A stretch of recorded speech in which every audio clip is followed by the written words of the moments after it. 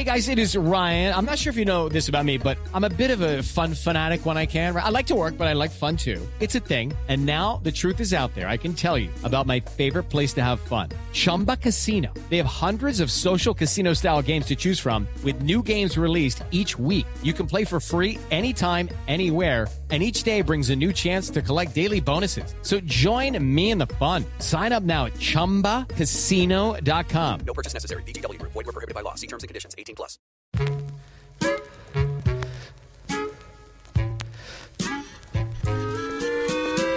Welcome to Screen Talk, IndieWire's weekly podcast. I'm Eric Cohn, the deputy editor and chief film critic, joined as always by Ann Thompson from Thompson on Hollywood. And Ann, last week we ended on a cliffhanger talking a little bit about Furious 7, the latest entry in the Fast and Furious franchise, and possibly the last one, or at least the last one, obviously, to star Paul Walker, who died before its completion. Now we've both seen it, although I have to tell you, even sitting through 130 minutes of some pretty impressive action sequences, I'm kind of hard-pressed to tell you exactly what happened in this movie. There was a lot of kind of confusing plot stuff that flew by, but you know, obviously, it sort of doesn't matter. Yeah, I was going to say it's not the point. It's sort of like one of those things where it's like a musical. You know, you know that Fred Astaire and Ginger Rogers are having some kind of relationship, and there's impediments in the way. But what you're really waiting for are the musical numbers, and in this case, it's these amazing action sequences. And what I was sort of fascinated by is how truly gratifying it is on some basic elemental level to have these two equally matched guys, Vin Diesel and Jason Statham, literally ramming into each other at full blast, and you're sitting back and you're going, this is really stupid and silly. These men are idiots. And at the same time, it's hugely gratifying when they do it. Sure. I mean, it's like the essence of blockbuster stupidity boiled down to its like purest form, like virility, unfettered and illogical to some murky end, I mean, its politics are terrible in the way that it celebrates, death and revenge and all that kind of stuff. And all the body counts that are, but it doesn't, adding up. There's no real logical specificity to what we're watching. I mean, you could... It's just a revenge fantasy at this point. Yeah. One guy's bad, the rest of them are good. They're trying to make it up for the guy that got killed. But it's also like basic elements of cars flying, and I don't know if you remember True Lies, the James Cameron movie with Arnold Schwarzenegger and Jamie Lee Curtis. How could I forget True Lies? But there were flying vehicles going into buildings and helicopters smashing. That's what this is like. Or it's like the Brad Bird Mission Impossible, which had some pretty amazing pyrotechnics. Well, they go to Abu Dhabi here, too. I would say that both of those movies are superior for one reason alone, which is there's a greater sense of actual innovation when it comes to action and suspense. I mean, the Brad Bird movie, I was a little let down by it, but there's an amazing car pileup sequence indoors that really made the movie. And in True Lies, the best scene for me is the moment when Arnold Schwarzenegger's tied up and given a truth serum and goes on to accurately describe everything he's about to do when he breaks out of those handcuffs. Like, there is more sort of a refinement. I give James Cameron credit for being a good writer and a good character developer. People like to make fun of him, but he's it's a ridiculous movie. Good at it. No one's better than James Cameron. James Cameron does this, and Brad Bird does this way better than James. So this is the first one, right? By the indie, yet another indie director going Hollywood, because James Wan directed it. Yeah. But I mean, it's almost as opposed to Justin Lin, right? Yeah, but it's largely indistinguishable. I mean, I rewatched because it's really about the action sequences. Exactly. And a lot of that stuff it's not exclusively about the director's innovation. There's a lot of collaboration going on there, and also the personality element. The Rock is this one-man army when he says, "Woman, I am the cavalry" to Michelle Rodriguez. That's a great line. Yeah, okay, that. So there's maybe 4... Only he could pull that off. I counted, I think, 4 really great action sequences in a movie that needed more. I was personally really disappointed as a whole, and I have to say, and I know it's a touchy subject, but the issue I have with the Paul Walker thing It's not the kind of the fan element that comes with this closing in memoriam kind of sequence that really salutes him. It is what it is because of the kind of connection that people have to that movie. It's more that, I'm sorry, he's kind of a flat character, even in the context of these movies. And you can see it in Fast 7. The way that this movie pays tribute to him doesn't really make the case that there's that much worth saluting. And I'm going to look at it a different way. And here's when I was at CinemaCon one time, I happened to hear, I mean, they do it all the time, but I happened to hear the guys talking about the family, and that's the theme of the movie is family. But it's also the theme of the people behind the movie, that one of the reasons that the Fast and the Furious franchise has been so successful is that they've managed to stay authentic and they've stayed true to, really investing in it as something that they care about. They're not just doing it as a job. And so I believe that in that context, at the end of the movie, I thought it was rather well handled, actually.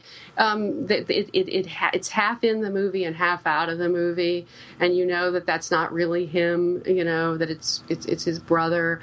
It's a very touching sequence that is their way of saying goodbye to their friend. And do I want to make any claims for Paul Walker as one of the great actors of all time? No. Absolutely not. But they cared about him, and I thought it was a deft way of handling it. I guess there's something kind of extraordinary about this sort of multi-million-dollar living memorial to somebody. On some level, I mean, it seems like it's almost without precedent. But I also think, what's problematic about it is that it doesn't feel like it's actually doing anything in service of the movie itself. If you look at... It's sort of like the closing credits. I mean, it's really not... They're saying goodbye to him. They're saying he's not going to be part of this anymore. And then in the movie, he's going to stay with his family. Except that it's threaded into the movie, and so it should be seen as part of the movie. I mean, I thought that, if you look at the way that Heath Ledger's performance in The Dark Knight was received, that was an interesting moment because the movie wasn't finished yet when he died, but the performance was in the bag, and they were able to basically say goodbye to him by doing justice to his performance. And this did not feel artful in the same way, and so I have more of an issue with it on some level because I think there may have been a better way to handle this that doesn't have to make it so self-involved, I mean, make the best Well, I would movie. argue there that I suspect that what's happening here is that you as a film critic are saying this is what they, this doesn't work aesthetically in the context of this movie. This isn't the best way to handle it. But I think what they're doing from the point of view of a studio, from the point of view of a franchise, from the point of view of a movie communicating with its fans, is giving the fans exactly what they want. I suppose so, but sometimes giving the fans what they want is giving them things they didn't realize were available to them. I mean, there was one really great shot in this movie, and it's sort of played for laughs early on, where you see this slow close-up of Paul Walker's face, and you think he's about to put the pedal to the metal, and instead he's just pulling a minivan up a few paces to pick up his kids. That was great. School. That was very funny. That was such a great moment, and that was the great sequence that needed to be what I thought was sort of the send-off, was let's show this guy transitioning into a new stage of his life. And they do that in that moment. I feel as though perhaps what this send-off is sort of indicative of a franchise that's just not that smart to begin with, and so I can be okay with that. It's just, it's not a very smart franchise. It's not a very smart franchise. I give it credit. And by the way, the whole issue of I've always given the franchise credit for having women in it and being diverse.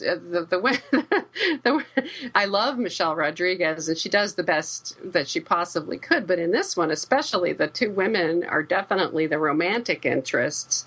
And, don't have, and then there's a lot of babes going on the side, and the guys are ogling the hacker who's so gorgeous in her bikini and everything.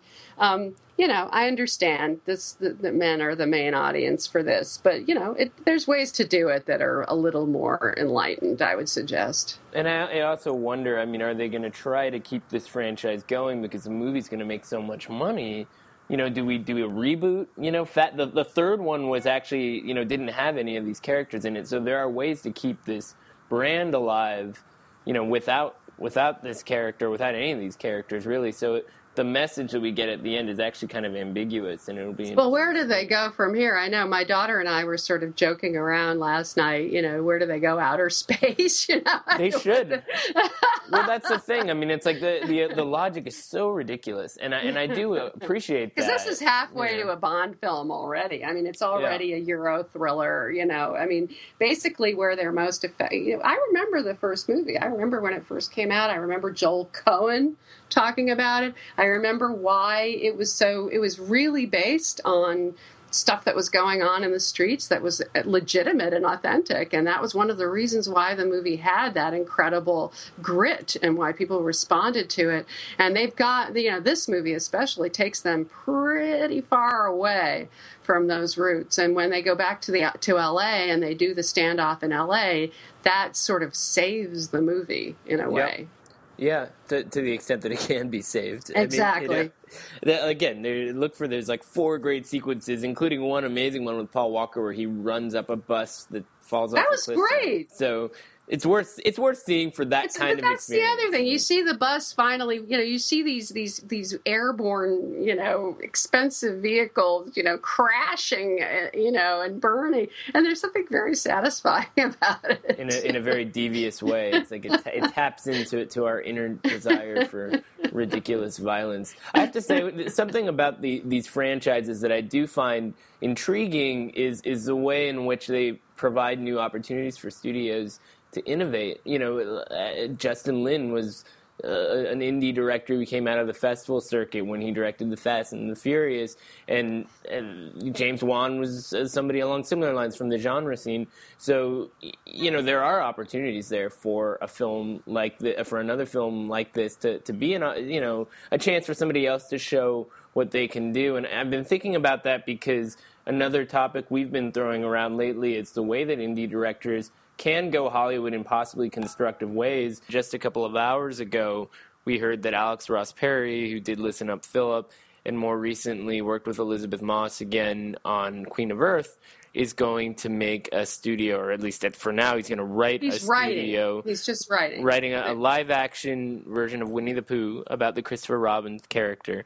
But again, this is not... Which made a lot of people look at their Twitter feeds and check the date on the Deadline story to see if it was April Fool's or not. I was not the only one who did that. The Vulture headline says it's not an April Fool's joke. Except that it's not the first instance of this. I mean, David Lowery, who was a producer on Alex's films, just finished up shooting a live-action Pete's Dragon remake. So, he made... And he was originally just hired to write that, too. Exactly. And then they gave him the job of directing it. I would say that David Lowery is more of a candidate for someone who could work well with others than Alex Ross Perry.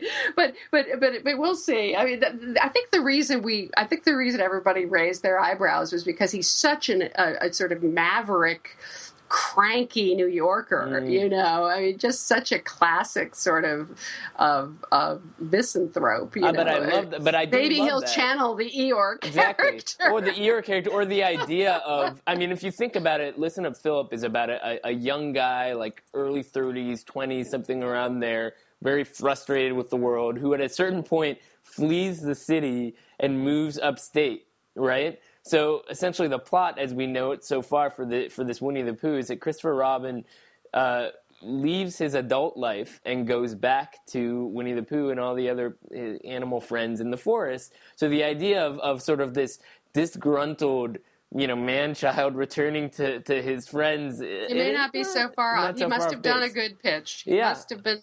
And in the room. I do know Alex a little bit from around, and he's not as much of a crank in real life as sort of the mystique would suggest. I think it actually is a natural transition that he can work with people. The question is this a constructive decision to go that route when... Well, making some money is not a bad idea, and getting into Hollywood is not. And look, Hollywood has been rating, Broadway talent since Ben Hecht, and Charles MacArthur. Sure. It's been rating, novelists since F. Scott Fitzgerald and William Faulkner. It's and been indie rating directors for directors is just as long. So we've got Garth Evans. We've Gareth got Evans, Godzilla, the Wind of Monsters, and then Godzilla. You've got Mark Webb from 500 Days of Summer to Spider-Man. You've got a lot. And by the way that, as you figured out with Fast and Furious or Furious 7. The way they make these movies is they hire the live action guy. In this case, we're not talking about Alex Ross Perry directing, but when in these other instances, they come in and they do the work with the actors and they tell the story, and there's an entire universe of specialists who are doing all the visual effects and putting it all together. But David Lowery, if you hire David Lowery, that guy knows how to write, he knows how to direct, he knows how to shoot, he knows how to edit, he knows how to produce, he knows it all. He's been a multitasker from day one. Yeah, no, he's just very creatively minded, and one thinks about Spike Jonze, for example, who was also, I think, had a similar kind of very gentle sensibility towards the kind of creative means by which he expressed himself, doing Where the Wild Things Are. I mean, that seems like a very natural transition in some ways. Although it turned out to be an awkward one. Well, it was challenging. It was a big movie. It was a problem, not everybody works well in the big... I mean, Darren Aronofsky, in my humble view, is an example of someone who does better when he's on the indie side of the fence. I would say in everyone's humble and not so humble view, that is true, including execs at Paramount. I mean, that's sort of what I find questionable, and I wonder about. I mean, you mentioned Mark Webb, right? He made 500 Days of Summer, then he goes off and he does 2 Spider-Man movies. Neither of them did that well, and those were, where's the momentum that guy had? He was a new kid on the block, and those movies were kind of anonymous. And we'll see what happens with Colin Trevorrow with going from safety not guaranteed to Jurassic Park. I'm not, particularly eager for that one. And then I also wonder, what work this person... And he's gone indie again. He's gone back into the indie side. Well, that's the thing. I mean, I guess the question is that all of these people have to wonder, and that people who care about film culture have to wonder is it constructive for somebody at an early stage of their career to allow themselves to take on these kinds of things? Because as you said in your piece, these people will be cheaper, they have a certain kind of currency that the studio can take advantage of, but maybe that makes them And they can be manipulated.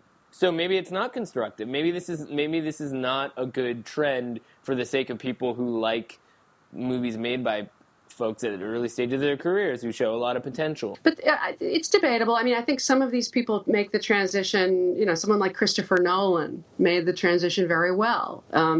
In a step-by-step way. I mean, he did Insomnia, and then, at Warner Brothers, and then he did Batman Begins, and then he was on his way. And he has obviously amped up the scale of each of these movies at each stage, and deservedly so. I think when you're a young indie director for hire who's being manipulated and told what to do, at the studio level, what is...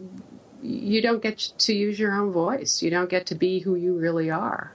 Yeah, I mean, I think that's an interesting way of putting it. What are the priorities? I mean, sure, there's the money element to be taken into consideration. If somebody like this can actually remain autonomous on some level, or at least have the capacity to continue to produce work outside of these bigger deals and these franchises and so forth, maybe there's something constructive about that. But I also wonder if the kind of investment necessary for a franchise movie is maybe, a little too much compromise to really do what you want to do. I mean, TV is offering all kinds of different ways to dip one's toes in the more mainstream water without necessarily completely diving in. You see people like Lynn Shelton directing an episode of Mad Men, or Joe Swanberg directing an episode of Looking, and then there are other people like the Duplass brothers who are just, they can do everything. But in a lot of cases, it seems like maybe TV is starting to become the smarter way to explore these possibilities, don't you think? I actually agree. I think someone like Jeremy Podeswa is just a regular on many different series that HBO does, and they turn to him, and he can be an auteur doing personal independent work in Canada, and then he can make a living and improve his chops. I actually think that working in television is a way for people to become. I think it's great that Jodie Foster is directing in television. I think it's great that Agnieszka Holland is doing very good work, and someone one of the great indie directors who I wish was working more, Carl Franklin, has just done fantastic work on these series. He did a number of the best episodes on House of Cards. I should point out that our TV team actually now does a podcast on TV topics. So if people want more of an in-depth look at what TV's doing right now, they should check that out. But from my perspective, what I think is really interesting about it is these filmmakers who we really value as filmmakers are seeing new opportunities in TV. And one plug I would throw in there in that context is Hal Hartley, because I just want to mention Ned Rifle, which is opening this week. I know you haven't seen it, but I'm a big fan of his, by the way. I have watched many, many, many of his films, and he was in Cannes, and I've interviewed him, and I think he's a fabulous filmmaker. I just haven't caught up with Ned Rifle yet. But Ned Rifle, it's the third in this Henry Fool trilogy of sorts. Not really a trilogy, but Henry Fool was the first one about the Grimm family. The second one was Faye Grimm. Now there's Ned Rifle about the third generation of sorts, or really the second generation in that family. But talking to Hal for a piece I did this week, he was saying how now he looks back at them and he sees that they're really episodes. And to some degree, that's where his mind goes in terms of how to tell stories. And it makes a lot of sense that he's working with Vimeo to release Ned Rifle. Vimeo's throwing their weight behind High Maintenance, which is a very, in some ways, cinematic kind of TV show in terms of the way that it's made, the way that it experiments with narrative, but it's episodic. And what's compelling about what TV is doing for filmmakers is that it's allowing them to experiment with different kinds of exposure and different audiences so that they can evaluate the possibility of making a bigger project or not. And it's also giving them alternatives to the compressed 2-hour, and we've talked about this before, movie as the only format that means anything. And I think what people are doing now are, from Matt Weiner and his team at Mad Men to any number of other writer director types, is they're basically investing in an immersive environment. And in a weird way, the Hollywoods are doing this, the studios are doing the same thing when they create franchises and when they seek to repeat, or when Richard Linklater takes 3 movies to tell a story and over time in the Before trilogy. These are different ways of bringing audiences back to a familiar universe instead of having to start all over again every single time from scratch. So speaking of a familiar universe, we did some more sort of anticipatory articles this week on the Cannes lineup. Last week we were talking a bit about some of the stuff that other outlets were reporting that might be in there, and we've dug a little bit deeper now. And what are you seeing in so far as what Cannes looks like this year? You made some interesting suggestions. Well, I was curious, just to give. I obviously, I think the people at Cannes do a great job of picking some amazing movies, or we wouldn't be going back there every year. But you do see the same old auteurs. And by the way, R.I.P. Manuel de Oliveira, who was a regular there. He had 11 movies in the Cannes Film Festival, 5 of them in competition, and he was 100. How old was he? 107 when he died? 106. He was about to be 107, yeah. right? And he really got his second wind when he was 102. He started making movies regularly when he was 55, so it's There's no It's an other career like it. amazing. I mean, we think Clint Eastwood is remarkable, but this guy, you know, he had a new lease on life just in the last decade. But I don't mean to make that, you know, many of the auteurs in the lineup and can, you know, vaults and burnishes, you know, the master auteurs, you know, over the years, you know, they often are very conservative about who they put into competition or how they define what makes a good competition movie. And so I was just, you know, going over the list and making suggestions as to, you know, these are some of the ones. And by the way, one of the things that struck me as I was doing it, and this could be a different story, but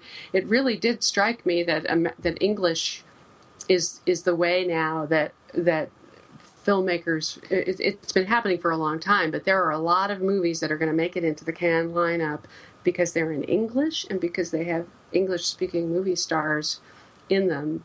And it'll be, you know, you'll see these really good filmmakers who made big hits. Some of them can make that transition better than others. So we'll see people like Sorrentino. You know, they're bound to be in the competition. They're not going to be kicked to the curb. We'll see Jacques Audiard. We'll see, we'll Frears. see The Lobster. I'm really excited about that one from Yorgos Lanthimos. That's an English language film from right. Did Dogtooth. So, you know, there's... Yeah, so Alejandro Amenabar is working with Emma Watson and Ethan Hawke on Regression. And then you have Matteo Garrone, who's Italian. Yeah. Yeah, he's working on the Tale of Tales with Salma Hayek, John C. Reilly, Vincent Cassel, and Toby Jones. You know, I suppose it's on some level an extension of what we were talking about before. You know, it's like, is it a good thing or not for these people? You know, from a commercial perspective, maybe it helps them to work with in the English language with these kind of globally recognizable faces, but is it necessarily the best application of their talent when a lot of it is sometimes derived from, you know, their particular national cinema and the kind of people they collaborate there? You know, it just seems like there's always pressure on these people as soon as they break out to make movies for American audiences or to make more international movies, and sometimes I wonder is that necessarily like a pressure that you need to give into or not, because everybody seems to do it now.